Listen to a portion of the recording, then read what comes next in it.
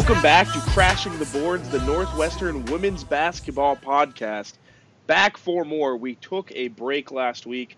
That is our fault. We had some technical difficulties, but we're really excited to be back. I'm Amit Mallik, joined this week over Skype by Matt McHugh and Darren Zaslau, two familiar faces, hopefully by now for the women's basketball followers out there. How you guys doing? Doing great, Amit. Last week was a little tough to do that, but we're back this week, and we got some exciting basketball to talk about. Yeah, guys, doing well. Excited to be on my first Northwestern women's basketball podcast. I'm looking forward to it. You may remember Darren was just on the Maryland game with Austin. He also did the first Wisconsin game with Austin as well. So I'm sure if you're following, you've heard his voice the last few times. Let's start with that Maryland game. This was Northwestern's best performance of the season. Played number 14 Maryland at home at ETHS, and really gave them the game of the year. This was a really, really tight basketball game and could have even gone Northwestern's way down the stretch. Matt, I'll start with you first, and we'll go to Darren, who was there, really locked in the whole way. Matt, I guess you were there too. This was also Star Wars night at Evanston. Maybe that was contributing. I don't know, Matt. Tell us about this one. Maybe the force was with Northwestern for this one at ETHS, but yeah, there was a different vibe around this game. We knew going in Maryland was going to be the hardest team that Northwestern played all year long on schedule. I don't think that was going to even be up for debate. But then at this point, Northwestern just went in with the right mentality. They played them even in a really high-scoring first quarter, and then Maryland got a little cold. Northwestern was just able to hang around. It was just, so frustrating down the stretch because Palaskunai got hurt, took a tough hit to the head. She was limping around, clearly not herself. And I think that happened at just the worst time for this team because if she was healthy for that whole fourth quarter, I honestly think Northwestern would have come out on top, which is something that in the year I never thought I'd be saying, but that just goes to show how close they were to pulling it off. Yeah, Matt. I mean, I'm right there with you, and what a game it was. Of course, Northwestern losing is tough from an emotional perspective with the way that the game went, with tons of momentum shifts throughout the game. But if you're a Wildcats fan, especially if you're head coach Joe McHugh of this Northwestern team, you have to be really happy with the way the Wildcats played. Keep in mind, like you mentioned, Amit, it's a number 14 team in the country with the Terrapins. How about the way Northwestern defended the basketball? Maryland in that game, just 2 of 8 from beyond the arc. And keep in mind, this Maryland team entering that contest was the best three-point shooting team in the entire conference at 40.4%. Also, as well, Maryland rebounding the basketball. This season, the Terrapins have been the best in the Big Ten. Northwestern did a phenomenal job attacking the glass in this game, out-rebounding Maryland 34-25. Maryland entering that game, when you look at rebounding, again, the best in the Big Ten, averaging 45 rebounds per game. Northwestern held the Terrapins to 20 rebounds under their average. That's incredible. Where it also came down to was the paint as well, and Northwestern really dominant in that department, outscoring the Terrapins 40-36. So for the Wildcats, a great job defending the three, fantastic job crashing the boards, and really dictating their dominance in the paint. 3 great departments Northwestern won in that ball game, although they did not finish on top in the final result. Darren, I think you hit that on the head perfectly. Palaskunai, like you said, Matt, really was the difference down the stretch. She was excellent, led Northwestern with 10 rebounds, had another double-double, 16 points, and I think if you're talking about that play inside, you got to give a lot of credit to Abby Wolf in this one. Played 18 minutes off the bench for Northwestern. I think that's, one of her highest totals of the season. I don't know about the highest. She might have had one maybe against Northern Illinois a while back, but 6 rebounds from her, 4-4 from the free throw line. Just give you some big minutes inside against Maryland. So really good to see her turn that in. And, you talk about the three-point shooting, holding Maryland, 2 of 8. Kristen Confroy, one of the best shooters in the conference, had no three-point attempts. I think that's something Joe McHugh has been trying to focus on. Really, in this Big Ten play, you go back to Purdue. They kind of got burned behind the three-point line there. Even in the win against Wisconsin, Suzanne Gilreath kind of got them from three. Certainly been a focus for him. He had to be happy that his team answered that call at ETHS last Thursday night. This is a really good performance in Northwestern, and I know it's frustrating. They still lost this game. It's really frustrating because you could have had a really marquee win, but you knew Northwestern was kind of due for one of these performances this season, Big Ten play, where they were going to get one of these big teams and really, show it to them, because there's too much talent in this starting five. I think that's what I'm kind of starting to see with this team, that the depth is the problem, but, what they've got on the court is really promising. Exactly, and we've seen this from Northwestern each of the last couple of years, too, is that even in some seasons where they don't really get the Big Ten record they were hoping for, they still come through with a big upset, or a near upset in this case, against one of those top teams. And especially with Conroy, like you mentioned, Amit, shutting her down, not even letting her take a three in the game. She has burned Northwestern in the past. She continues to be a great shooter for this team. And just taking that element of their game away really kind of put Maryland a little bit more of an uncomfortable position. And that's exactly what Northwestern needed to keep this game close. And like you said, again, with Abby Wolf, they just got big production from a lot of players that they needed. And even with Jordan Hamilton having an off game, that's kind of crazy to think about, that you had to think that to hang with Maryland, they would need everybody to have almost the best game of their season. But that wasn't even the case. So maybe that gives them some hope that they can hang in there with really anybody as the rest of Big Ten play continues. Yeah, Matt, you bring up Jordan Hamilton. That's a player on this Northwestern team that's been a lot of fun to watch throughout the season in this first year.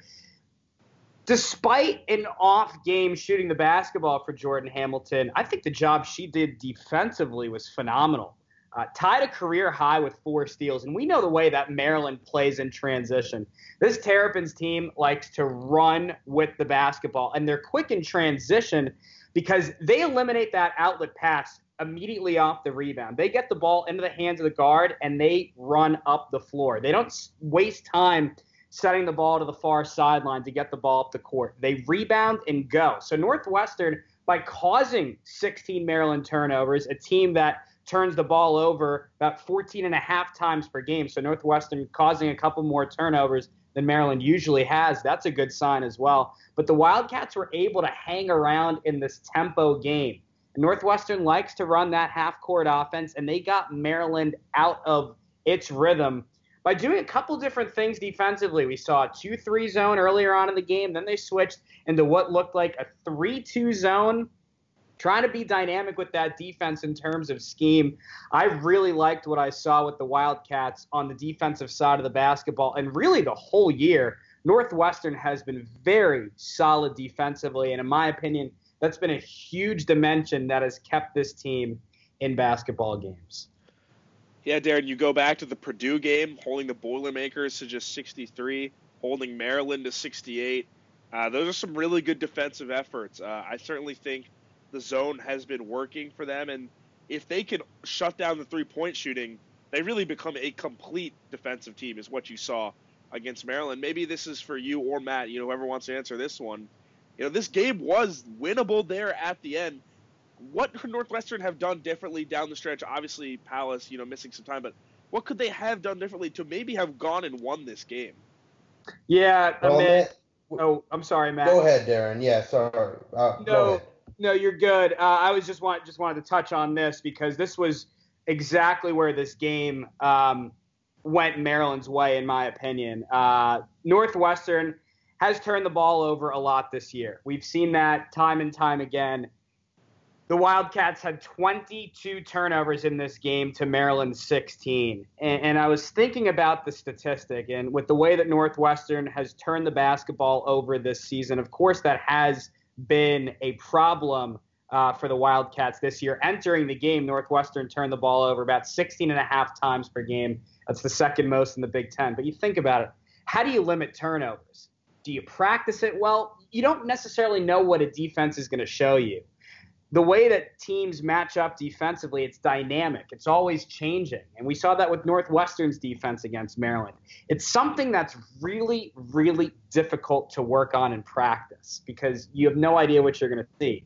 So what that says to me when I see high turnover numbers is it's a young team, and you look at your two ball handlers in Lindsey Pulliam and Jordan Hamilton. Now, we're not blaming this on them in any way, shape, or form, but this is a younger team than we've seen in years past. That's a number that speaks youth to me when I see a high turnover number like that. Matt, I don't know if you agree. No, I think that's a big part of it, Darren, but I think there's another element at play there, which is Maryland as a defensive team is really good. And for a lot of this game, the game was kind of played in transition with a bit of chaos, kind of on both ends of the floor. And when that happens, the turnover numbers are going to be high, and that's okay. That's something that Northwestern has shown at times this year that they can play through and play with. And I mean, Maryland turned the ball over 16 times as well, so it wasn't just a Northwestern problem in this game, but there obviously is that element of youth that you were talking about. That's why we've seen this a few times this year, those 20-plus turnover games. But if we're looking at it as a general trend, they've started to trend away from these really, really high turnover games. In fact, in conference play, this was their first one that they'd had, and this was their 8th conference game. So, it's a sign of improvement that it isn't happening as often, but with a young team, this is something you're just going to have to deal with on a few nights here and there. Yeah, Matt, and to add on to that as well with what you're saying here, Northwestern in this game, I know it's a Northwestern team that doesn't shoot the 3 ball all that much, but the Wildcats against Maryland, 1 of 4 from the perimeter. I just felt like throughout this game, if there was a splash play, if you will, or a momentum-changing play, Northwestern was going to have to hit a 3. It's really, really difficult to beat Maryland to begin with, let alone turn the ball over 22 times and make 1 3-pointer. I'm not saying it's impossible. It's improbable. And unfortunately, that's part of the reason why this game went Maryland's way, at least in my opinion. Thanks, guys, for that analysis. Moving on then to the second kind of game we have here to analyze. Another good team against Michigan on Sunday. Maybe a less desirable result. I guess we don't have to talk too much about this one. Northwestern's going to see them again next Thursday in Ann Arbor. Michigan is a very good team as well. They're kind of in that same ballpark as Maryland. Maybe we'll finish below them in the conference, but this was kind of a little bit more frustrating for Northwestern just because their defense kind of showed its cracks against a very good Michigan offense, and Hallie Thome really just kind of had her way inside. Yeah, it was a tale of two halves, and neither half was really in the favor of Northwestern. The first half was Hallie Thome just dominating in the post. The Cats could not stop her there. She finished with 25 points. We've seen that story many times because she's probably the best post scorer, one if not one of the best in the Big Ten and the whole country. She's so good down low. We knew that going in. And then Caitlin Flaherty, she started off the game pretty cold, but then she just absolutely caught fire in the second half. Another one who's in the conversation for one of the best point guards in the conference. She finished with 27 and 6, 5 for 7 from deep. Those two will kill you night in, night out. Those are the only 2 players in double figures for Michigan. So this next week upcoming against the Wolverines, the Cats are going to have to figure out some way to stop them, which is easier said than done. Yeah, man, I think the positive in this game for Northwestern, the turnover numbers were down comparatively against Maryland. Northwestern with 16 in this game. They forced 12 Michigan turnovers. What I thought was most surprising was Northwestern's aggressiveness shooting the ball from beyond the arc. Northwestern took 20 shots from the perimeter, only made 5 for 25%, but it's been a while that we've seen Northwestern take 20 shots from the outside in this game. Abby Scheid made 2. Jordan Hamilton had 1. Bree Hopkins with 2. Abby Scheid, a really great game, 18 points and 5 rebounds. Palis Kunaya-Akpana with yet another double-double, 11 points and 14 rebounds. So you're seeing your front court really continue to develop with Scheid and Palis Kunaya-Akpana, but very, very interesting offensive game plan, being more aggressive from the perimeter. That was something I wasn't expecting given the way they shot the ball from the outside against Maryland. Yeah, Darren, and the thing about this one that Joe McHugh said after the game is kind of his post-game press conference is that was not the game plan coming in, but Pauskuna was just having, a good game. She's kind of been playing really well recently, is that they were doubling her a lot inside, forcing Northwestern to take three-point shots. And Matt, you can back me up on this, is that on this podcast we've said, hey, maybe Northwestern should let it fly a little bit more from behind the arc. Well, the counter-argument to that is that maybe that's not their strong suit. They're not a team designed to do that. Abby Scheid, 2 of 7. Jordan Hamilton, 1 of 6. You're going to combine with Pulliam as well. You're going to go 3 for 16 from behind the arc with your starters. That's going to happen. That's what can happen if you're not a great three-point shooting team. Certainly, if some of them went in, maybe this was a different game. It's something for Northwestern to obviously work on as they adapt their offense. Maybe a little bit more from a slower half-court offense this year to a little more fast-paced and inside next year. They could work on that. And then also, this game was weird because it's not that Northwestern was ever right there, but they were kind of lurking in that 8 to 9, 10-point range the whole time in this game. And what would happen is Caitlin Flaherty in the second half would just keep off the Northwestern run single-handedly with some huge shots. She was great, just really great for Northwestern and for Michigan, and that's something they're going to have to stop when they see this team again. I think they can play them better, but it's going to be very hard on the road, especially in the Chrysler Center, which that you and I just saw firsthand is a very tough place to play basketball. Yeah, absolutely, Amit. And, well, you mentioned Northwestern taking more threes. I still don't know if that, maybe in the long run, that is a better strategy to go, but this is a team that's still developing from deep, and Jordan Hamilton, 1 for 6, Lindsey Pulliam, 0 for 3. Those are some players that just, as they start progressing, they'll probably develop the three-point shot. That's a story we've seen time and time again in college basketball as a player comes in, an okay three-point shooter, but then just as they grow up and as they mature with the program, they develop that part of their game just more and more. So I think maybe next year, the year after, we'll see Northwestern really start taking over 23s a game like in this one. But for now, I think for the rest of this season, maybe you can experiment a little bit. But for the best results, it probably makes the most sense to slow it down, play that half-court style, use Palace, use Abby Scheid as a post player a little bit more, and just kind of try to go that route as far as just pure getting buckets goes. But there's an argument that for just long-term development, it makes sense to just kind of toy around with these games. So I kind of like that they decided to shoot a little bit more in this one because, you know what, why not? You can get better at it this way, and maybe this will help them improve in the future. Yeah, Matt, you're exactly right. And the way that Michigan this year has defended the three-point shot, it's been excellent. Michigan with the best three-point percentage defense in the Big Ten. Opponents shooting under 30%, 29.6% against the Wolverines. So Northwestern showing some confidence, not letting the numbers intimidate them is something that I really like. But another category I think we haven't talked about yet that Michigan really dominated in, it's one of the little things in basketball. It's called shooting the ball from the charity stripe. Michigan was perfect in this game. 17 for 17 on top of controlling rebounding, out-rebounding Northwestern 42-31. So those are a couple of the other departments that I look at in this game when you see Michigan, how they shot the ball, especially with Caitlin Flaherty like we talked about. But it's just some of these other areas that Northwestern was outscored in this game. But I agree with you, Matt. I mean, there were times Northwestern was in this game, and I think, Amit, you brought it up that this team has the potential to play Michigan tougher. I firmly believe that as well. So I'm excited to see what adjustments Northwestern decides to make the next time out against the Wolverines. Yeah, Darren, I think that pretty much wraps up. There's not too much else to say about this game. Wasn't a good one for Northwestern, but you hit on a little bit of the positives that were there on Sunday. Northwestern had this week off. They're back on Sunday. They get to play Indiana on the road, Super Bowl Sunday. We'll be sending Tim Hackett and Frederick out there, Frederick Bouget, to be on the call, so make sure you tune in. And then on Thursday, they'll be in Ann Arbor for Michigan. And then on Sunday, they'll play Iowa, I think, at ETHS. So 3 games here for us to talk about. Let's start with the Hoosiers. A very talented team on paper before the season, a popular NCAA tournament pick from the Big Ten by many. And, Matt, it's been pretty much a nightmare season down in Bloomington.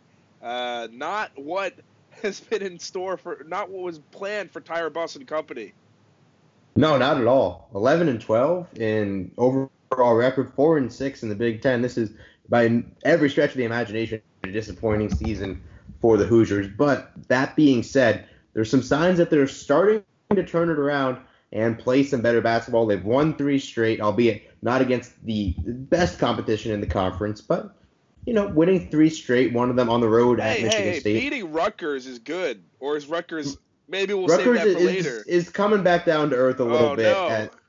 It was going to be a low-scoring game, but the fact that you're right, the fact that Indiana won is still notable there. And 3 straight is 3 straight, so give some credit there. They still have the talent, which is by every stretch of the imagination a talented bunch. I think they still have the true talent of an NCAA tournament team. It's just the mental wear and tear of going 11-12 and not living up to those expectations is kind of weighing them down a little bit. But, you got to watch out for them. If they have started to figure it out at this point, that's not a place you want to go into on Sunday. Yeah, Matt, you're exactly right. And I look at this stretch for Northwestern, even span it out another 2 games against Penn State and Illinois. 4 of the next 5 opponents on the slate for Northwestern have under 500 records in conference play. So if there's a time for Northwestern to find a way to grab some conference wins and move up in the Big Ten standings, it's now, at least in my opinion. And you look at where Indiana is right now, 11-12 overall, 4-6 in conference play, currently holding that number 11 spot right now in the Big Ten. And I know it's probably too early to start talking about the Big Ten Conference Tournament, but when you look in that first round, that 11 through 14 round, Indiana's playing Illinois. It's a team that's winless in the Big Ten. So Northwestern would currently be playing Wisconsin in that 12-13 game, Northwestern at number 12 right now. That's a big spot going from number 12 to 11. Would you rather play Wisconsin if you're Northwestern at this point, or a winless Illinois team? I think you'd rather take on Illinois. So if the Wildcats can find a way in this stretch to just grab a few wins, maybe get some help from Indiana losing, Northwestern, of course, can help themselves by taking down the Hoosiers. This is a huge, huge stretch for the Wildcats. I think you can make the argument these next 5 games are the most important in terms of winnable games for the Wildcats this season. Yeah, Darren, you're right there in that this is a really good stretch for Northwestern to pick something up, and I like that you're thinking about the Big Ten tournament. It's going to be here quicker than you think. Certainly, it would be it'd be better for Northwestern to play Illinois, but would rob us of the rubber match between Jonathan Sippis, and Joe McHugh in here, having split the season series. I, for one, would really like a chance to beat them a second time because I think Northwestern needs to prove to itself that it's better than the Badgers. But that being said, back to Indiana. This is a talented team. They're led by Tyra Buss, who is a pretty much do-it-all guard, kind of a Caitlin Flaherty light. If you think about how well Caitlin Flaherty was playing this season, I think they might be comparable level talent-wise. Buss having a great year, averaging 19.9, pretty much 20 points from the field, 5 assists or so. Her 3-point shooting's a little bit down for her, shooting just 34% from the field. She's also only shooting 69% from the line. So she'd like to get those numbers up. And then they also have Amanda Cahill, who is one of those very good bigs in the Big Ten, probably a class below Hallie Thome, Amanda Gustafson, but then right there below them, she's averaging 14 and 8 per game. And then they've got some other players kind of filling out this roster. Jalen Penn has been one of the best freshmen in the Big Ten. Maybe not scoring like Lindsey Pulliam, but scoring double digits. Has just won 2 straight Big Ten Freshman of the Week awards. This is a solid team, as you guys have mentioned, tournament-level team. Now, the thing with this group is I really don't think they're as deep at all as maybe Northwestern is. Northwestern's not very deep either. But this is not a very deep Indiana team. They've got 6 players they really lean on. And the 6 players are stretched. They really roll with that starting 5 a lot. So it's going to be a kind of a similar matchup in terms of that on Sunday. I think this is a game Northwestern plays well. They got to like their chances, but they're going to have to play above maybe what they've been executing for most of the season because Indiana is kind of getting on a roll here. Yeah, they are, Amit. And when you mentioned Tyra Buss and Cahill, those are the two that you absolutely have to zero in on. Tyra Buss seems like she's been there forever, but she's in her senior season now, just a pure scoring guard, the kind that can give Northwestern fits on the defensive end. And then Amanda Cahill, you mentioned her in the same class as Gustafson and Thome, and while she is a big, she's kind of a different style of big. She's a really good perimeter player. She's a stretch four, can knock down threes at over a 40% clip. She's And made to more me, threes this season than Tyra Buss.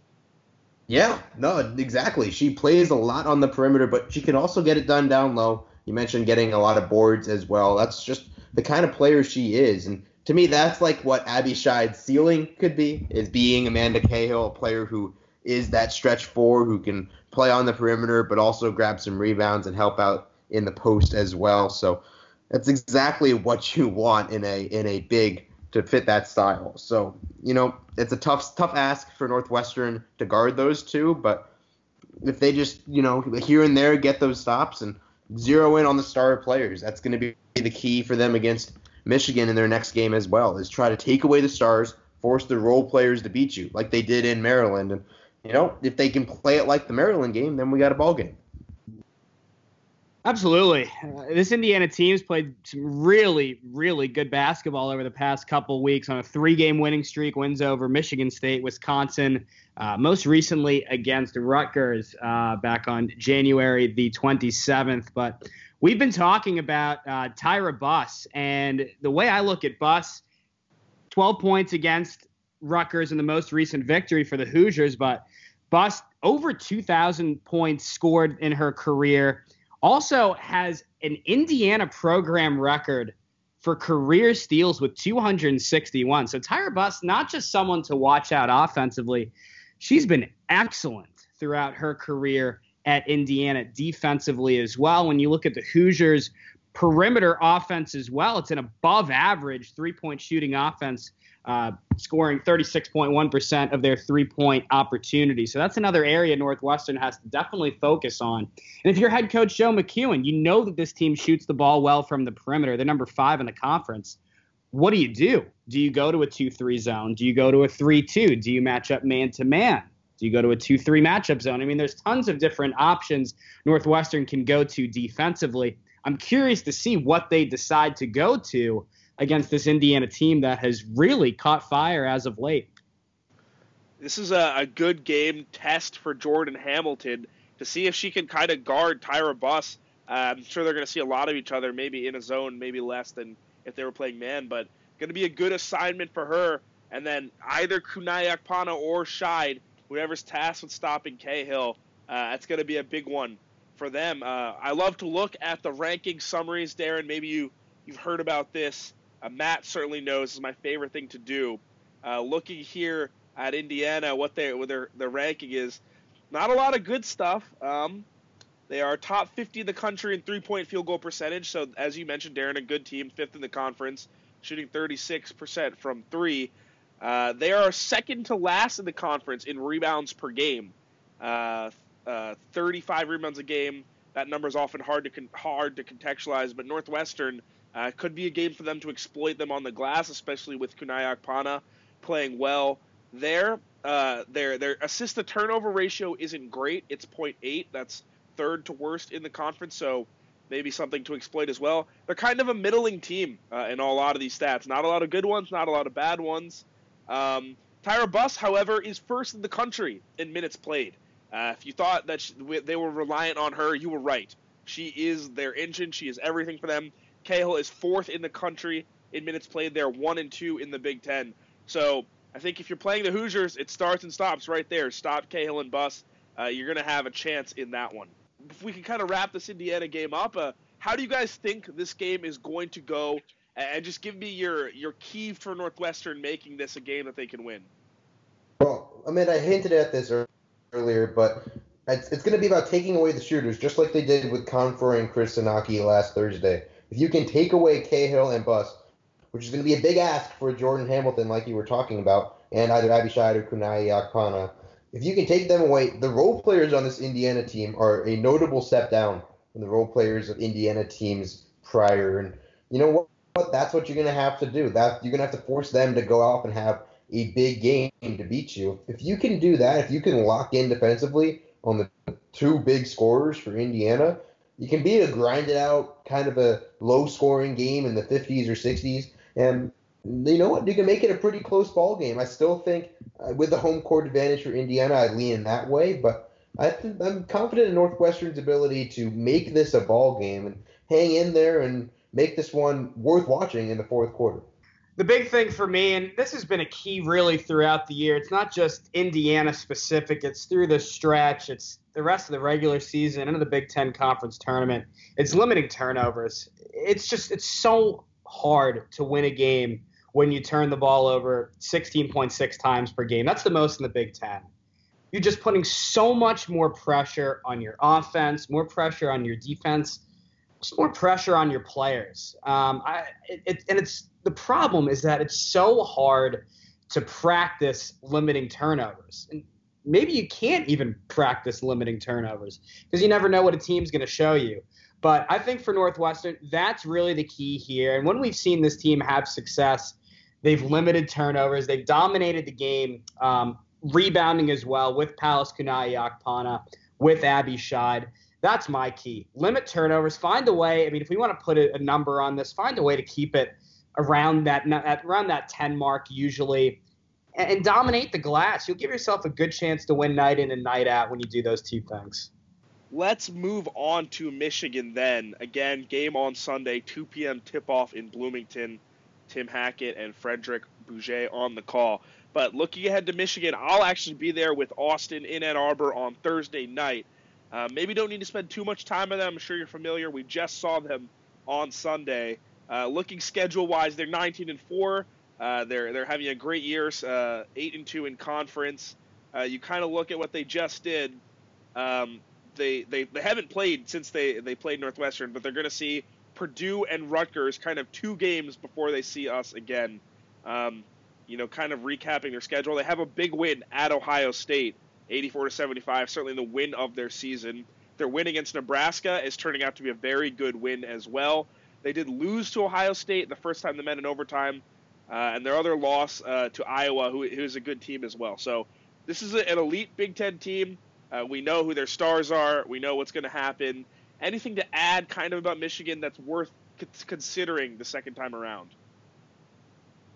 I'm just going to focus again on, I think the best way to stop Michigan is to take away that post game, and maybe Flaherty can have more of that first half, but just extend that for the whole game. Because realistically, you're not going to get two of the top 10 players in the conference. It's hard to stop both of them at the same time, but I think you can throw all your attention on the post, kind of force Hallie Thome out of her element, and make Caitlin Flaherty chuck him up. And as we saw in the first half, sometimes you can just have cold stretches here or there, and you got to hope for a prolonged cold stretch, because honestly, I think that's the only way that this game would be close, is if Caitlin Flaherty or Hallie Thome goes through an extended cold stretch that lasts almost the whole game. It's a good point, Matt. And this Michigan team, I don't think gets enough credit for its defense. Second best defense in the Big Ten, giving up 60 points per game. We know that this is going to be a defensive battle, especially with the way Northwestern has played defensively. I think if this is a low-scoring game, which is kind of where it seems like Northwestern wants these games to be, given that their defense has been so good this year, it'll keep Northwestern in this contest. But when we last saw Michigan for the Wildcats, the big area they controlled this game was on the glass and from the perimeter. 7-12 from the perimeter were the Wolverines in that game for 58%. So if Northwestern can dominate the glass, maybe take away some of those open looks from the perimeter, challenge the Wolverines outside a little more, they'll be able to hang in this game. Yeah, Darren, to your point, Joe McHugh said in his post-game conference, they want to win games in the 50s or 60s. You're absolutely right. They don't want to let Michigan get up to 70 or 80 or so, because that's going to spell trouble. Looking at the ranking summary very quick for the Wolverines, they're 10th in the country in field goal percentage, 48% from the field. From the three-point line, behind the three-point arc, they're 11th in the country, shooting 39% from three. Just a really elite rate there. 10th in the country, first in the conference in rebound margin, out-rebounding opponents by 10 a game. There's just a lot of things they're good at. And, to their defense, it's second in the conference, 60 points per game. Top 70 in the country, but in terms of Big Ten, that's very, very good. So I think you 100% are right, Darren. Underrated defensively. This is a very good team on both sides of the ball. Caitlin Flaherty, second this year in field goals made. Hallie Thome, top 30 as well. This is a really well-rounded basketball team, and they've got 2 stars to stop. And then to their defense, a player that kind of flies on the radar for them is Jillian Dunstan. She's their 5th starter. I don't know how many points she scored this season. I don't think it's that many, but she gets so many rebounds, just really, a glue player on defense will do all the dirty work for them. This is going to be another good game for her. So we'll see how this game goes on Thursday. Maybe we can wrap this up, kind of how you think it's going to go, or the one key. I know we talked about it a bit, but what Northwestern could do in this one.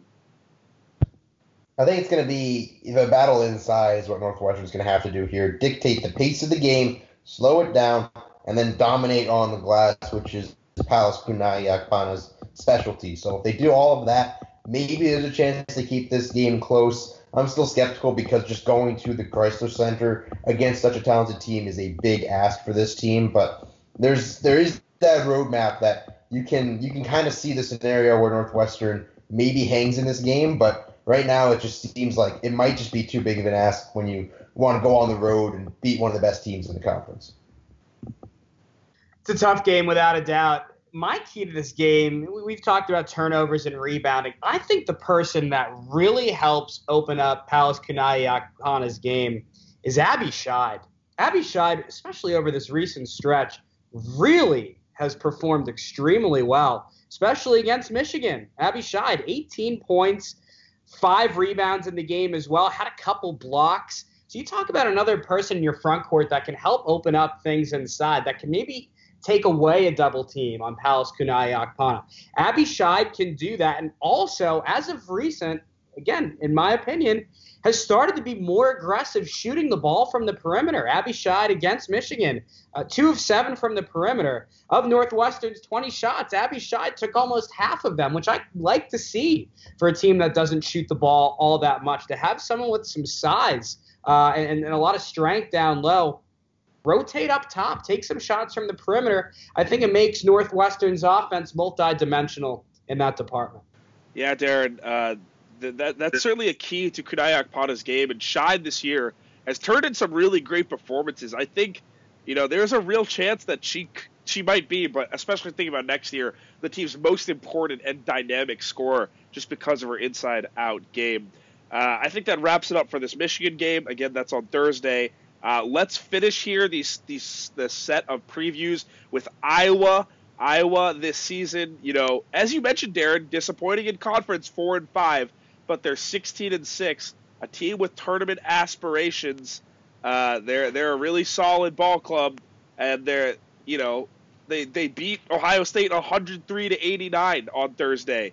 It's just a really big win for them to kind of turn around their Big Ten play. They did follow that up with a bad loss against Nebraska, but you just see in that result against Ohio State how much talent the Hawkeyes have. This is a very good basketball team led by Megan Gustafson. I might have said her name wrong earlier in the podcast, but Megan Gustafson making a case for Big Ten Player of the Year against Kelsey Mitchell. Exactly. Gustafson's been great for them as long as Northwestern is seeing her, and it's been a tough ask. So we're talking about the bigs they're going to face in this stretch. Cahill, Thome, Gustafson. I mean, that is a gauntlet of bigs to go through. So I hope Palace Kunai Akpana is icing up those knees this week because she's going to be in for a lot of work against these bigs the next couple weeks. But, yeah, with Iowa, we've kind of seen just the inconsistency of this team. They're 4-5 in Big Ten play, but you mentioned that big win over Ohio State shows that, they can go out there and beat anybody on this conference on a given night. But they've had their share of struggles, too. They've lost both games to Nebraska. They've lost 4 of their last 5. This team has just been up and down, it seems, throughout Big Ten play. It's hard to really get a grip on really where they're gonna end up at the end of the year. But outside of Gustafson, it's a solid supporting cast. Without Ali Disterhoff this year, it's going to be a lot tougher to find other big scoring options. And Mackenzie Myers still there, Tania Davis back from the ACL injury at point guard. There are some other good role players to have around your star down low, but it just doesn't have quite the same vibe to this Iowa team. All of that being said, when they're at their best, they can go out there and beat anybody, so not an easy ask for Northwestern. Certainly not an easy ask, but McHugh Gustafson, my goodness, averaging 24 points per game, second most in the conference, leads the conference in rebounds per game with 12. Best field goal percentage in the Big Ten at 66%. It's a tough ask, not just for Palis Kunai-Yakpana, but anyone in the conference, anyone in the country. That's tough. And again, you have to ask head coach Joe McHugh, what do you do? Do you go to a zone? Do you go man-to-man? What kind of defensive scheme do you want to throw at the Hawkeyes? I think for Northwestern, where they match up well, at least offensively, it's a very below-average Iowa defense when you look in terms of points per game that the Hawkeyes have been giving up this season. In terms of points per game, Iowa giving up about 69 points per game. That's number 11 in the Big Ten. So that's an area where Northwestern can take advantage, maybe getting things going offensively. I think when the Wildcats force turnovers, they get steals with Jordan Hamilton, they force steals with their guards, it helps them get into transition. It helps them add a multi-dimensional piece to an offense that likes to get into that half-court offense rhythm. So Lindsey Pulliam, Jordan Hamilton can find a way, step in some of the passing lanes, get the ball out of Gustafson's hands. Maybe Northwestern's best defense for Gustafson is its offense in this one. And before you jump in, man, I want to issue a correction on what I said earlier. Tania Davis has torn her ACL once again this year. It's been absolutely brutal for her. But Northwestern last year saw Iowa just a couple weeks after Tania Davis tore her ACL. And then, sure enough, just about a month ago again this season, Davis tore her ACL once again. So it's been a real bummer for her at this stage of her career. But again, this is an Iowa team that has some depth issues like we talked about with Indiana that are really being put into play right now when one of their best players goes down once again. A very important point. It's definitely going to hurt them. Matt, and you look at kind of what happened in this Nebraska game. Iowa kind of got theirs. Megan Gustafson, 26 points. Kathleen Doyle had 16. Iowa got to 74. The problem is that Nebraska had 92. Shot 49% from the field. Just a really scorching day for them. I don't know if that's a reasonable blueprint for Northwestern to follow here against Iowa. They're going to have to stop because, as you guys have said, Iowa shot 1 of 12 from the three-point line against Nebraska, so maybe that's something to try to replicate, keep that three-point defense going. Again, I'm going to do my thing and look at those ranking summaries. Darren, as you mentioned, Gustafson is just absurd. Number 1 in the country in field goals made, number 2 in field goal percentage. She shoots 66% from the field. That's absurd. Every 3 times she shoots, it goes in twice. Just ridiculous there. She's 12th in the country in free throws made. All of those numbers I just mentioned are tops in the conference. And because of her singular brilliance, Iowa is really good at some stats. They're number 1 in the country in assists. Have to think there's a lot of inside-outside game going there. They're 4th in defensive rebounds per game, which is I chalk that a lot up to Gustafson as well. They're the 24th scoring offense in the country. This is a really talented team, but they're kind of mercurial. They're kind of inconsistent. We wonder which Iowa will show up in this ball game at ATHS. You can't sleepwalk through any games at ATHS, as Maryland just found out. Northwestern could bring it at Beardsley Gym. So we'll see. Let's wrap this kind of whole segment up. What's going to happen in this game? How can Northwestern get a win against a below 500 conference team in Iowa? Well, I mean, my key here is going to involve actually not Megan Gustafson because that's just almost a given whenever you see Iowa on the schedule. But Kathleen Doyle has really taken on that point guard role for this team with Davis out. And she's also taken on the Disterhoff role from last year of being that secondary perimeter scorer to complement Gustafson. And if she's off, then this Iowa team suddenly doesn't quite look the same as they do when she's on. They dropped 74 points, which is fine in that Nebraska game, but she went 6 for 17 from the field. If she has an on night there, then they're probably hanging with Nebraska in that ball game. So putting some defensive attention on Kathleen Doyle on the perimeter, not only as a scorer but also as a distributor, is a very big key for this game. I like to see what Northwestern's going to do from the perimeter when this team's going to get going, because I really believe there are talented shooters on this team from the outside. Lindsey Pulliam, Jordan Hamilton, Abby Scheid. There are players on this team that can shoot the ball from the perimeter. And those are some of those, what I like to call the splash plays, the momentum-changing plays of the game that Northwestern could really use against a team like Iowa, who we've seen at times this defense has been up and down this year for the Hawkeyes. So if the Wildcats can find a way to get going from the perimeter, and whether that be more high ball screens, whether that may be swinging the basketball to the right and left side wing, whatever the case may be, Northwestern has to find a way to get those open shots from the perimeter. And maybe it's some more high-low stuff. We saw that a ton against Maryland. The Wildcats put the ball into their players who have size, who have that strength, with Palis Kunai-Akpana, with Abby Scheid. And we've seen some backdoor cuts with the guards, with Jordan Hamilton, with Lindsey Pulliam, with Bertie Galernick as well. So maybe switching up this offense that they like to run in that half-court style up top on the key, find a way to give some different perimeter looks to the Hawkeyes. But should be an exciting game. We'll see how Northwestern can do in this stretch. 2 on the road, 1 at home. We'll have all 3 of them for you. Do not know who is on that call yet for Iowa, or if we do, I don't know. Matt, you can help me out here. We've gone pretty long because we had to preview some games, and maybe we can talk a little bit about what's been happening in the Big Ten. The big result for me is that Iowa beat Ohio State, but then followed up by losing to Nebraska, who I think, Matt, has kind of put themselves in a very, very good spot to make the NCAA tournament. Minnesota is kind of there too, and Purdue has kind of fallen off, and so has Rutgers.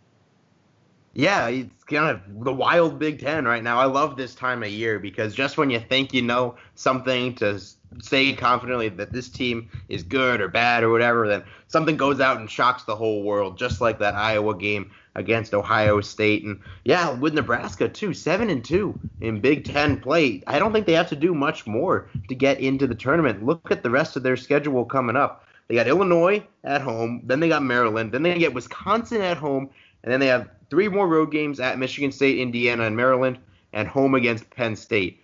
Realistically, I think they have to win 4 of those to feel really, really good about their tournament chances. 3 and they're probably okay, but 4 and I think it's almost a lock. You feel pretty with good. Illinois and Wisconsin. Yeah, I mean, that's 2 right there. You'd feel good about Penn State as 3. Then you just probably got to beat at Indiana or at Michigan State. Certainly both doable games here for the Huskers. This is a really good team that's really surprised me this season. The Rutgers, man, they've come tumbling back down to earth. They lost to Nebraska, scored 42 points, then followed that up by losing to Indiana by 6 in Bloomington. Are they still alive in this thing? I guess technically they are, just because they're still got the winning record in conference play, but I mean, their spirits just have to be crushed at this point. They started so well the year. They were 16-2. They were 16-2 just a few weeks ago, but since then you lose 4 of 5, and that's just a killer at this point. And they haven't even, in that stretch of 4 or 5, they haven't even played those top 3 teams in the conference. Matt, the gauntlet that we've been coming talking up now about is coming. They're just in so much trouble. They may not, like, the rest of their games, it's just, I don't know. I think their best chance to win is probably at ETHS at the rest of the year. That's it. I think that, and even at that point, they might just be so dispirited. You'd feel that they could get that too, but that's Maybe, 2 wins. Can you find another one on that schedule? I don't at know home against Iowa. Yeah, I mean that's a close one, but that gets you to 8, and you need 8 at the minimum to be considered. I don't think an 8-win Big Ten team is gonna get that bid. I think they're kind of sealed their fate here. It's really unfortunate. This was a really fun team, and they're kind of out. Minnesota, the other team we should talk about, they're 5-3, same record as Purdue, but have a little bit more of a resume because they played some real people in non-conference. Can Minnesota kind of be that 5th team that makes it, or are they just too far out because of the Big Ten strength? They got the nice win at home against Iowa this week, but I think that's probably going to be their best win when it's all said and done at the end of the year, just because they're still so clearly a step below those top-tier teams, and they still got Michigan and Maryland on the schedule, as well as a trip to Iowa City. So I think you combine all of those, and it's just going to be too much of an ask for Minnesota, because then even if they lose those three, win out, that's 10-6. It's kind of borderline at this point, and that's asking a lot. So I would say their chances are probably around maybe 25-30%, and that might even be generous at this point. Yeah, we'll see what Minnesota can do. You kind of look at their schedule. If you pencil in 3 losses for at Iowa, Michigan, and Maryland, that kind of puts them to 6 losses in the Big Ten. They could go 10-6. That'd certainly be a bubble team. That'd be a bubble team, but the way the committee picked last year, I don't know if that's good enough. We'll see how their Big Ten tournament goes. It's going to be very important for them. Just looking at this week, highlighting some of the big matchups. Minnesota, I think, is playing right now at Wisconsin. They're an hour in. I'm not going to get a live update. I'm assuming Minnesota will win that one. I hope so. The gauntlet starts for Rutgers. Not really anything else worth mentioning. Minnesota at Iowa, the game we just mentioned, is a big one for both of those teams. Maryland at Nebraska. Maybe Nebraska can pull off a shock upset in Lincoln. We'll see. You look at the hottest team in this conference, just based off of winning streak. Michigan's won 6 games in a row. And again, I know that Maryland this year has been excellent, and they're 7-1 in the conference, but when you take a look at this Big Ten conference tournament coming up, with the way that Michigan's been playing, with those 6 wins in a row, Maryland on a 3-game winning streak, I don't know. This Wolverines team is really scary from the way that they've been playing of recent. Matt, I don't know. Do you think that Michigan could be that number 1 seed? I mean, they're statistically in it, but do you think that they can continue this play? Well, Darren, they got the offense. I think that's what you're talking about, and it's gonna be interesting to see. I think Maryland, they kind of had their scare of a game at ETHS last week, so I think they're pretty locked in after that effort right there. And I find it hard to believe that they drop a Big Ten game the rest of the way. I mean, the Ohio State one was also kind of a wake-up call for them at that point. So, you know what? I think Maryland got to know now that they're still the class of the conference. That's just who they are. They've been that way for the last few years now. I find it hard to believe that they give up that top spot right now. But I think Michigan's a team you don't want to see in the Big Ten tournament. If that's what you were going for, I'm 100% with you on that one, that Michigan is not that with that offense, with that firepower, they get hot at any point, they can beat anyone. So that's not a team that you want to face in that Big Ten tournament. I think that wraps it up for us. Thanks a lot, Darren, for coming on. I'm sure we'll see you on a broadcast soon. Hopefully, Matt, thank you as well. I don't know when you're getting back on a broadcast either, but it can't be too long.